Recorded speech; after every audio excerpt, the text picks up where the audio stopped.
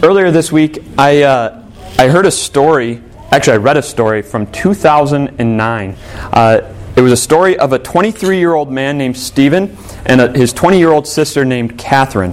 They were suing their mother for emotional distress and for bad parenting, for neglect. And as I read the story and I saw why they were suing her, I couldn't believe it. Stephen was suing her because she didn't send him any care packages while he was at college.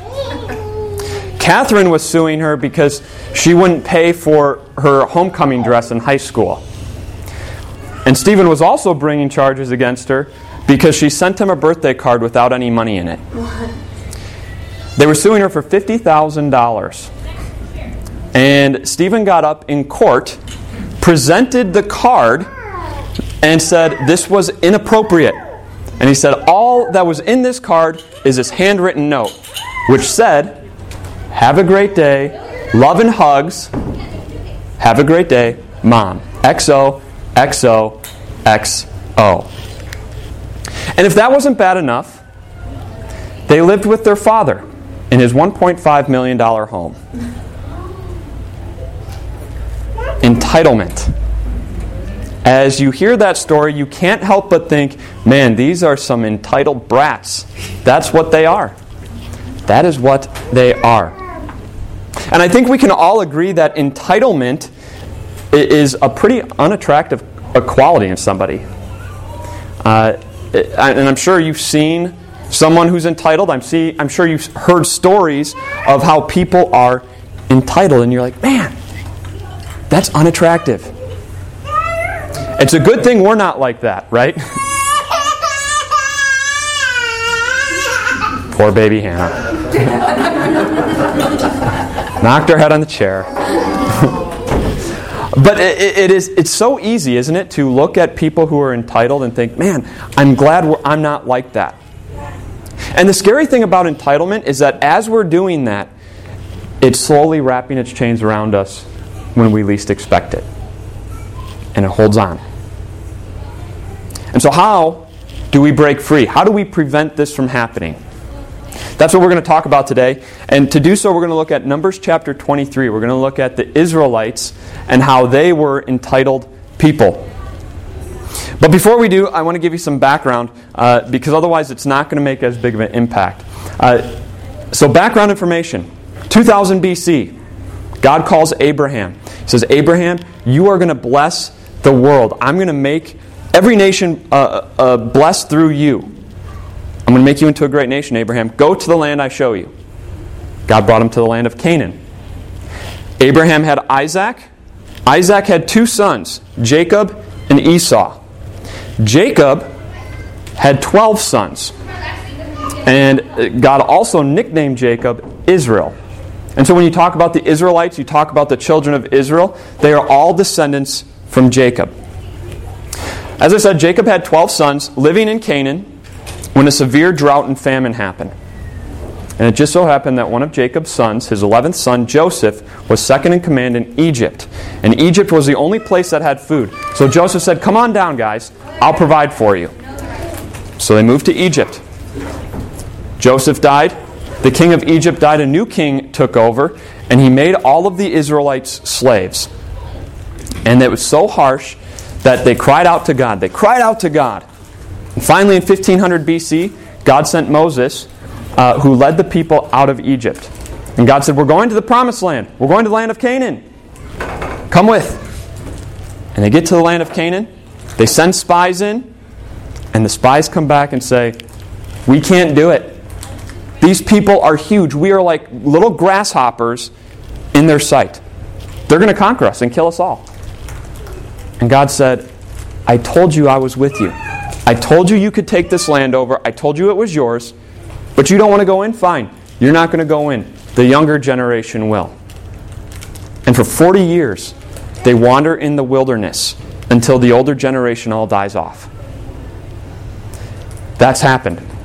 And in Numbers chapter 21, they are going into the land of Canaan. They're getting ready. They're starting to fight. And here's what happens. They traveled from Mount Hor along the route to the Red Sea to go around Edom. But the people grew impatient on the way. They spoke against God and against Moses and said, "Why have you brought us up out of Egypt to die in the wilderness? There is no bread, there is no water, and we detest this miserable food." They traveled from Mount Hor along the route to the Red Sea to go around Edom. So here's what we got. Here is Mount Hor right here. Here is Edom. So remember how I told you that Jacob had two sons, Isaac had two sons, Esau and Jacob. Edom are descendants from Esau. And so God said, as you're coming up through Canaan to take it over, don't take over the Edomites because they're family. And so they come to the border of Edom and they said, "Can we pass through your land?" And Edomites said, "Nope." And they brought an army out and stood at the border and said, "You can't cross here." And so what it did is force all the Israelites to now go down through the wilderness and up and around Edom. It says Edom over here, but Edom's more like right here. And go up and around Edom so that they could come in this way.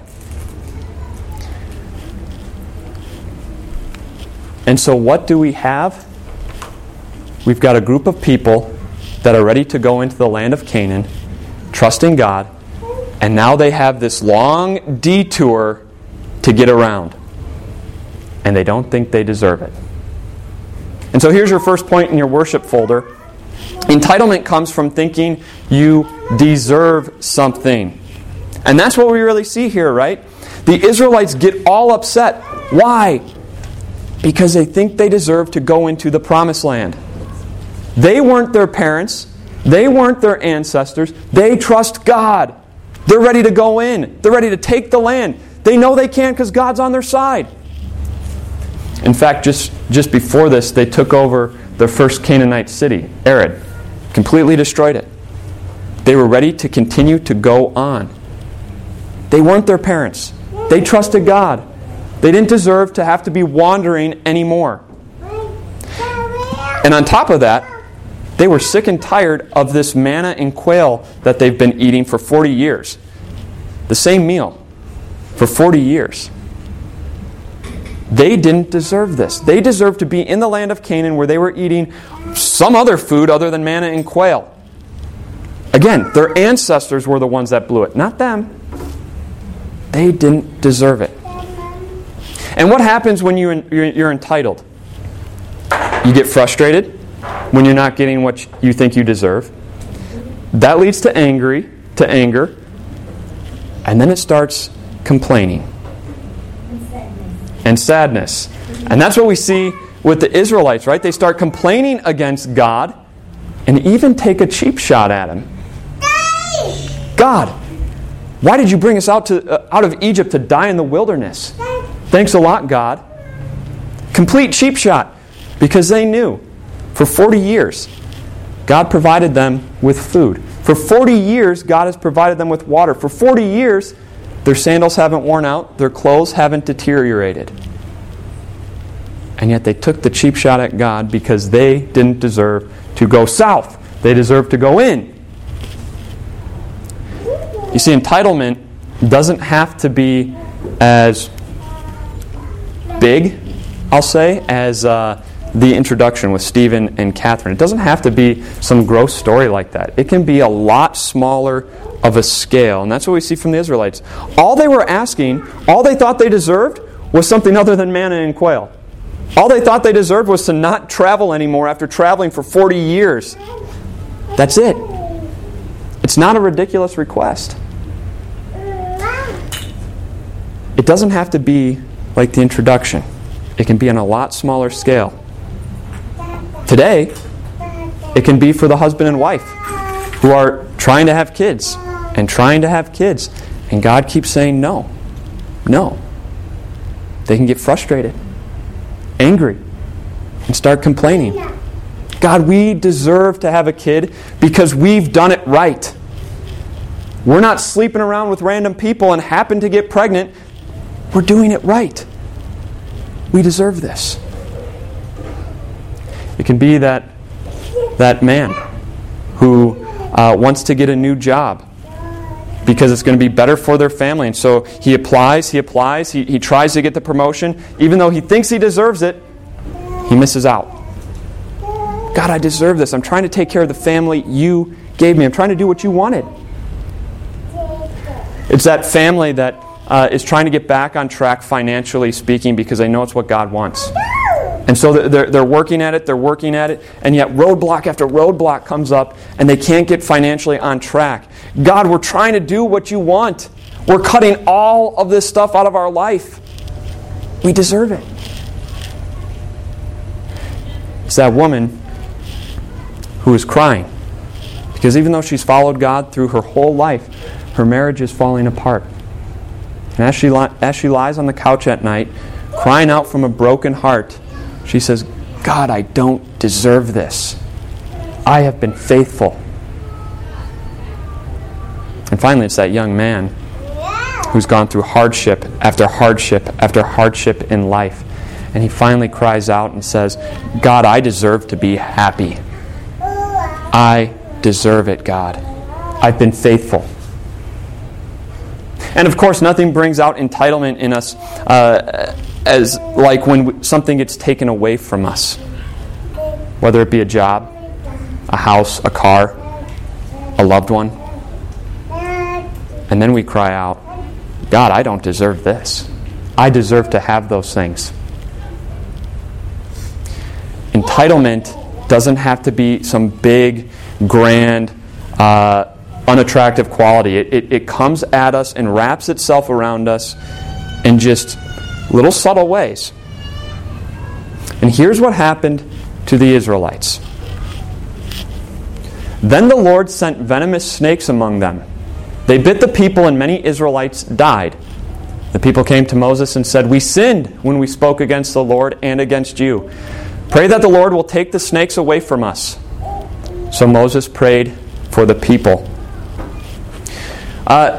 If you're familiar with this story, you might have this picture in your head where God just kind of rained down snakes or brought them from some unknown area and they started attacking the people. But actually, the place where they were traveling, going south through that area, was known for its venomous snakes.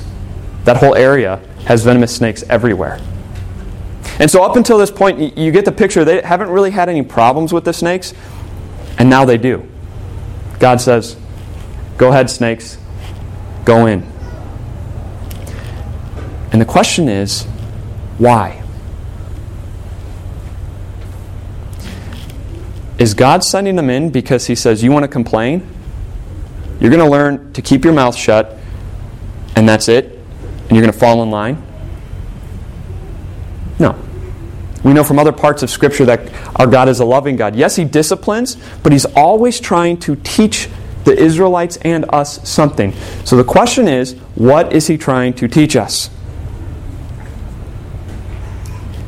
God is saying here, Israelites, I am providing for you every single day. If you want what you deserve, if you want what you're entitled to, this is it. Here it is, the snakes. The Bible says the wages of sin is death. Wages.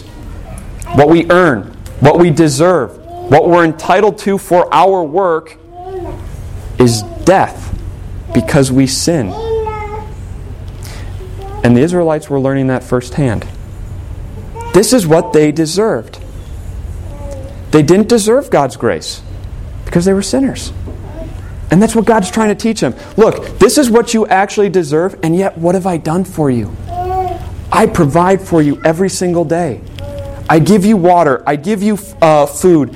I give you clothing. I make sure your sandals don't run out. I give you protection from the snakes. This is what God says. This is what He's trying to teach them. And the people finally realize it. And so they say, we've sinned. Moses, pray to God. And here's how God responds.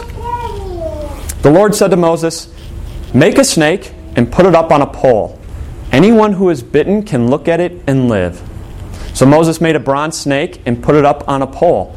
Then when anyone was bitten by a snake and looked at the bronze snake, they lived. God told Moses, okay, make this bronze snake. Put it up on a pole, and whoever looks at it will be miraculously healed. Was it the snake that had the power? No. The power came from God's promise, right? The promise that when you look at it and believe, you will be cured. And that's what happened. Did the people deserve it? Did they do anything to get this grace? Absolutely not. They're laying on the desert floor with venom coursing through their veins. They didn't deserve to be saved, and yet God saved them. And so now here's the question. What do we learn from this? What are we taking away from it? How does this fit in with entitlement? Right? Because that's the topic we're talking about. Well, if you're following along, here's the next point. If God gave us what we deserved, we would all be dead. We would. Just as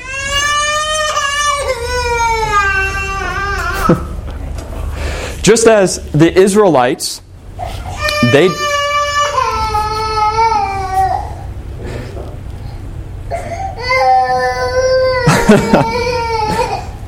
just as the Israelites, they deserved death. That's what God said. He said, look, this is what sin deserves. And we are no different. We are sinners too. And if God gave us what we deserved, we would all be dead. And no matter how hard we try, no matter how good of a life we live, no matter our best efforts, we are still sinners that haven't lived up to God's expectations. And God is very clear. Our holy and perfect God is very clear. You either live perfectly and get heaven, or you sin and you deserve death. And this completely obliterates entitlement, because the thing that we deserve, the one prize that we're entitled to, we don't even want. We don't even want it. And yes, that's the only thing we're entitled to, that we deserve. So number one, if God gave us what we deserved, we would be dead. But number two, God gives us what we don't deserve. The snakes had its desired effect on the Israelites, right? God wanted them to realize that God is providing for them. And they realized that. They realized that it was completely by God's grace that He was saving them, providing for them. And that's what God wants us to realize too. He wants us to realize that He gives us what we don't deserve. If what we deserve is death, everything that God gives us in life is a complete gift. All our physical needs are met. He guards and protects us against Satan and his demons every single day. He makes sure that we have breath and life. And of course, He has saved us not just physically, but eternally. The Israelites, when they were bitten, they had, as I said, that venom coursing through their vein, and God saved them. And the same is true for us. We've been bitten by something far worse than snakes with venom. We've been bitten by sin. And if God doesn't intervene, if God doesn't send down His grace to us, we'd all be dead. And yet He does. And Jesus powerfully lets us know this. In John chapter 3, when Jesus was on earth, here's His commentary on this section in Numbers. He says, "Just as Moses lifted up the snake in the wilderness, so the Son of Man must be lifted up, that everyone who believes may have eternal life in Him. For God so loved the world, that He gave His one and only Son, that whoever believes in Him shall not perish, but have eternal life. For God did not send His Son into the world to condemn the world, but to save the world through Him." Just as Moses lifted up that snake, and whoever looked at that snake lived, God lifted up His own Son onto the cross, that whoever looks at Him and believes in Him will never perish, but have eternal life. Jesus lived and He died. And when He died, He didn't just cure you from snake's venom. He cured you from the bite of sin, from the disease of sin. And that's what He's done for you. His blood shed on the cross cured you from all sin. You are forgiven. And now, He gives you the life that is entitled only to Jesus. As I mentioned, it's either one or the other. Either you live up to God's expectations and you receive heaven, or you sin and you receive death. Jesus is that only person. He's the only person who lived perfectly and earned God's grace, who earned heaven. And now Jesus says to you, let me share. I want to share with you. And He gives you every single treasure that there is in heaven. Treasures that aren't just here today and gone tomorrow. They never spoil, they never fade away, they never perish. But He's given you eternal treasures of heaven. He's given you peace, knowing that your relationship with God has been fixed because of His perfect life, innocent death, and resurrection. He's given you hope. And not hope as in like, man, I really hope this happens, but more, it's a sure hope. It's a certainty that death isn't our end, but heaven is ours. And He's given us comfort and joy, knowing that we are going to see our loved ones in Christ again when we die and rise again, and we get to heaven, where we won't just see our loved ones, but we will see Jesus, our Savior, face to face. You see, in Jesus, He's given us all the treasures that there are in heaven. And that leads us to our last point, number 3. In Jesus, we go from entitlement to contentment. We won't always receive what we think we deserve. We won't always receive what we want. That's just not going to happen in this life. But in Jesus, God gives us way more than we could ever imagine or we could ever want. He's given us forgiveness and all the joys of heaven. It's easy to look around our life, isn't it, and say, man, I want that. I think I deserve this. And yet, God gives us what we don't deserve. And praise God for that. Praise God. May God be with you this week as He continually reminds you day after day that He has given you more than you could ever dream of. As He's given you forgiveness, life, and salvation. Amen. Let's pray. Dear Lord, we praise and thank You for everything that You give us day after day. The Bible says that Your mercies are new every morning, and that is true. Your grace showers us every single day with every blessing that we have, and we thank You for that. We know we're undeserving, and yet we praise You that You continue to love us through Jesus, who lived and died and rose again, that we may enjoy the eternal treasures of heaven, both now and in eternity. Amen.